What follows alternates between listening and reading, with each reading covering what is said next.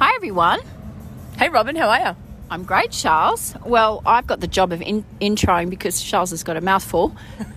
We're actually this is Friday afternoon after work. We're by the river still, and we're enjoying, oh my gosh, a potato scallop. And a ginger beer. And not the non-alcoholic type. And it's like Friday. You know, our Fridays are a little bit different to other people's Fridays. So we're just sitting out here. We've got people walking past us in the background. Maybe you might hear a little bit of the radio at the boathouse. But other than that, it's a beautiful afternoon here in Noosa. It wasn't meant to be, was it, Robin? But it ended up being really nice. And you've had a busy day on the water today. I have only just got off and I've still got the wrinkles. Charlene can see on my hands, you know, when you're in water for a long time and you sort of turn into like really wrinkled. So my hands have just got out of the water. I started this morning at 7:30, and today's topic today kind of inspired me for our title, and it's about navigating, as a coach, navigating different ability levels on the fly. When you show up for a session and you've got people coming who are, you know, at different levels. As a coach, it happens all the time. Like you have a session set in mind. Mm-hmm. You come down to implement that session, you might have to alter it because of the levels of people, because particularly here with us at Noosa Paddle Sports, we're very aware. You don't want to say no to people, do we? No, the different levels of people, and we just don't want to leave people behind. There's a lot of training squads around the world, Robin, that you just have to keep charging until you make it. There's no inclusiveness unless you're with a certain group. Right. And we don't like to do that here. So we like to, regardless of your level, we like to keep it inclusive. And in saying that, we do have our levels, our general levels of our squads here. So we've got our advanced, intermediate, beginner, intermediate, etc. So you got an idea of whereabouts you're at. But now and again, you know, the beginner has only just done the lesson a couple of days before, but they're out of town the next day, and this time slot's the only one they can make. So we're not going to say no, sorry, you can't come. So we just want to make it work for everyone. So today I had I think there was 13 on the water. It was a wonderful group, and it's just like, wow, okay, not to be overwhelmed by it, but just sort of look, okay, first of all, safety. As a coach, you want to be able to see and know where everybody is. Setting you need your upper level people to be getting a workout, and then the beginners to feel comfortable enough that they're not being left out, but they can still practice, you know, the level where they're at, going. And encourage them to keep going. So we did a bit of a out and back course, which is always good because then you've got to have the overlapping. And the front people, when they turn, the back ones turn at the same time. So I always say to people, when the first person turns, everyone turns. Yeah, exactly. It's always nice and handy. It's a good rule of thumb. It was good. And then we got down to, so I had them go practicing wash rides, wash riding, wash leads. Some of you will go, what the hell's that? Especially if you're not a paddler, and it's a bit like drafting when you're on a bike, you know, cycling. So you've got one person leading, and then you've got either one or two off on either side of you. And we like to practice out here because it's quite a technique to wash riding, and it can be very, very effective. Oh yeah. And so it's quite an important tactic, I suppose, to learn. Yeah. And you know what's fun? It's kind of like geese flying. You know when geese fly and they fly massive distances.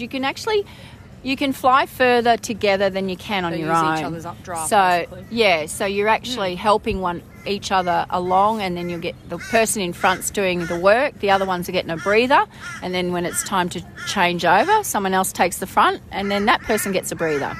So we got ourselves down to... Favourite thing to do, Robin, actually. Is it? Is that yours? Wash leads. I love it. Love wash. Outside of catching waves, sitting on someone's wash is such a good feeling. It is, and I love, you know what I love is the energy of everyone paddling together. There's a real, there's a drive forward, and you feel like you're really part of something. Well, when I'm sitting on a wash, I like to challenge myself, because it's really easy to sort of get a little stressed. Not a little stressed, but you're like, I'm sitting on this person's wash and they're a bit faster than me, so I need to keep the rating up to keep up with them. Instead of going, okay, I'm actually going to challenge myself and try to do less strokes per minute than what they're doing. because Yeah. I'm sitting on their wash. They're creating a wave for me. And so that's what I like to do. Even if I'm on the wash with someone that I know is faster than me, I still challenge myself to do less rating and really maximise the Your feeling power. of boat run. That's awesome. So yeah, a little bit of that today, and then when we got down to the end, it was like, oh, look at all the people. There's like 13, so we've got enough for a race. So it just was the natural thing to do. Unfortunately, we're not getting to race tomorrow because of the conditions are going to be a bit too. Going to turn very nasty. It's nasty tomorrow, so. But it was just nice to we practiced some like starts, simulating a race start, getting a bit of splash here and there, cutting. I was sort of being the cut across the front because you're always going to get that. Oh in yeah, a race. always get those people. Also making sure they're aware of who's at the front, who's beside them, who's behind them, and having your awareness kind of broadband so you know what's going on all around you rather than just focusing ahead because you never know who's going to tap you on the butt. Oh, tip you in. absolutely. Always got to be aware of all surroundings all the time, particularly when you're turning. Yeah. We did this morning. We did again same maybe slightly higher level, but we had quite a fair few different levels of paddlers this morning too, and and we did 1 20-minute, 2 10-minuters, and 2 5-minuters. Lovely. So 20-minute effort. If there's varying degrees. You would assume that we're going to get a fair distance apart from each other. Right. So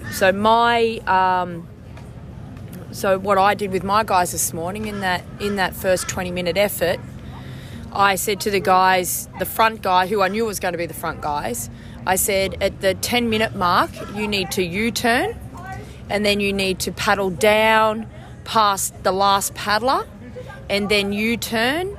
And then your challenge is, by the end of the second portion of that 10-minute effort, the end of the 20-minute effort, you need to be back in front again. And so we had the front guys who turned at the 10-minute. We had the guys that were kind of about midfield, and then we had the guys that were just back a little bit. So they U-turned, and then the guys that I had that were about midfield, it kept them a bit honest because they knew these guys were chasing them from behind and potentially could catch them. Isn't that awesome? So they ramped it up a little bit. The guys behind, they knew that their challenge was to try to catch them before the end. And would you believe it, by the end of that 20-minute effort, we were all bang on. There was only one of those front guys that got their half a ski length in front. But the other one was half a ski length behind, and my 2 guys that were with me in the midfield, they worked hard and kept it to be so. So it's that's cool. it's like altering, keeping the same session, but altering it so everybody feels included and finishes at the same time. And it has a little bit of a challenge. Yeah, exactly. That's awesome. I guess you can do that in many things too. If it's not paddling, it could be something else. It could be running, it could be swimming. Oh, absolutely, you can. If you're doing an open water swim or something like that. Yeah. It is just, You're more encouraged when you're included than when know. you're just left behind and you get deflated. Totally. And also, I just love, it's a team thing. It's like, teamwork makes the dream work. Yeah, absolutely. So there's a bit of that going on today, which was great. Yeah. And then after that, I had the next session was a 9:30 squad, and it was technique, and it was wonderful. I had a lady drive 5 hours down from Tannum Sands. So she comes down just to get a little bit of, she paddles on her own up there, but she comes down every now and again just to get a little technique. Fantastic. And a little bit of coaching. And it's amazing. And the guy that you taught how to paddle, what was his name? Patrick. Patrick. Oh my gosh, amazing. You only just put him, it was his second time paddling, put him on the water. Does a great job. He did a great job. He had a little swim, so he fell out in the middle of the river, and he was back in within 10 seconds. Just in and out. And I guided him with what to do, but he just got it. He just got it straight away, and he was so happy to have experienced that because he actually wanted to fall in. Yeah. He didn't know how to get back in. So that worked out well too. Because it has, and I know a lot of our listeners are our paddlers and are currently completing our ocean ski course, and have found that getting back in their ski is a bit of a challenge. but it's such an important safety feature of paddling, and we can't stress that enough, can we? And they're doing so well. And I'm really, really proud of all our paddlers, if you're listening, that are doing the ocean ski course at the moment, because, man, you guys, you are so determined, and you're gonna get it. It's a little bit about your strength, but it's actually a lot about technique. And the more you're doing it, the more you're getting comfortable with falling in. I remember... do you remember, Robin, the first few times that we saw these guys fall in, it was almost like, should I get a step ladder for you to get in the water? And now, where now it's just like splash, bang, they're in. So they're getting more confident with that feeling of falling out of their boat. Yep. And then with that is going to come increased confidence with being able to get back in the boat. And it's fantastic to see. Yeah, it is. It's a credit to them all. And then what else? I had 2 sessions after that. So you did. You've had a big day. I've been on for a few sessions today. I had a couple of ladies who have their own skis. One of them bought one of our plastics, a plastic ski, like our enduros we use for our women on water. So she bought one of those from us, and just wanted a little bit of, wanted to feel confident. Even if you're on those boats. She's a non-swimmer, by the way. Doesn't swim. So that doesn't limit you to being a paddler. We all wear a life jacket. Not at all. So that was really good to see her, and even feel her confidence rise with giving. It's a good feeling, isn't it? Giving them information to use, and then with the information you have, you get more confident. Absolutely. Education. And tomorrow, Robin. Yeah, we were supposed to have a race called the Old Woman Island Race, and all our paddlers have such amazing. Had such an amazing experience last year, and have such beautiful memories of last year. And good old Huey has decided to change the weather on us, although it's overcast, but it's still quite nice here. Unfortunately, by about 11 o'clock tomorrow, which is nearly when the gun goes for that race. The swell's coming up. The swell's coming up, rising. The wind's coming up. It's just going to be not ideal for our paddlers to complete the race this year, which is really unfortunate. But you'd rather be safe than sorry, wouldn't you? Absolutely. You've got to be very aware of where your level is at and whether it's going to be a good idea for you or not. But it's not the end. We're going to come up with other ideas, but it just goes to show. Yeah, but I know guys, Robin, that they've flown all the way to Hawaii. Yeah, and then the conditions were just so awful that they didn't even get to race. I know. And they spent thousands and thousands of dollars just to go and sip on Mai Tais at Duke's. Which is not such a bad idea. It's not a bad idea. They would have liked to have raced and then done that, which we've all done before many, many times. Oh my but gosh. To just go there, and actually I've done that too. Yes. I've actually just gone there just to sip Mai Tais at Duke's as well. I've actually been to Hawaii without doing a race. Yes. Once. Once. So, to all our paddlers out there, you guys are doing so well. We're so proud of how you've handled all of this. And it's unfortunate that we don't get to race tomorrow, but we're certainly going to come up with some ideas, because these guys have got some race juices. They need to let them free, Robin. That's why I thought I'd let a few out this morning. I had one lady say, she was, oh, wow. Oh, wow. I didn't know I had that in me. A sense of urgency is a very good feeling. It is, isn't it? it? And in saying that, I had a couple of our paddlers, Ray and Ingrid, complete their ocean ski course earlier this week on Wednesday. I had them out in the ocean. Oh, I love the story that came out of that one. Tell that story. There was a few that came out. Ray walked up the beach. I got a picture of him because he was pretty chuffed, but there was this look of... It was... dread. No, it was actually... When we went out, it was. Okay, so it looked like it was joyful exhaustion, but there was also this holy shit, what did I just do? Yeah. So he had that look of, oh my gosh, I can't believe I did that. And then we were chatting, and then I think it really shocked him being in the wave zone.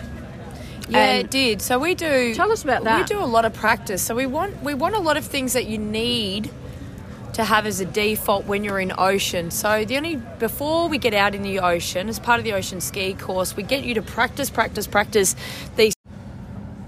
Take 2 because we I accidentally stopped it.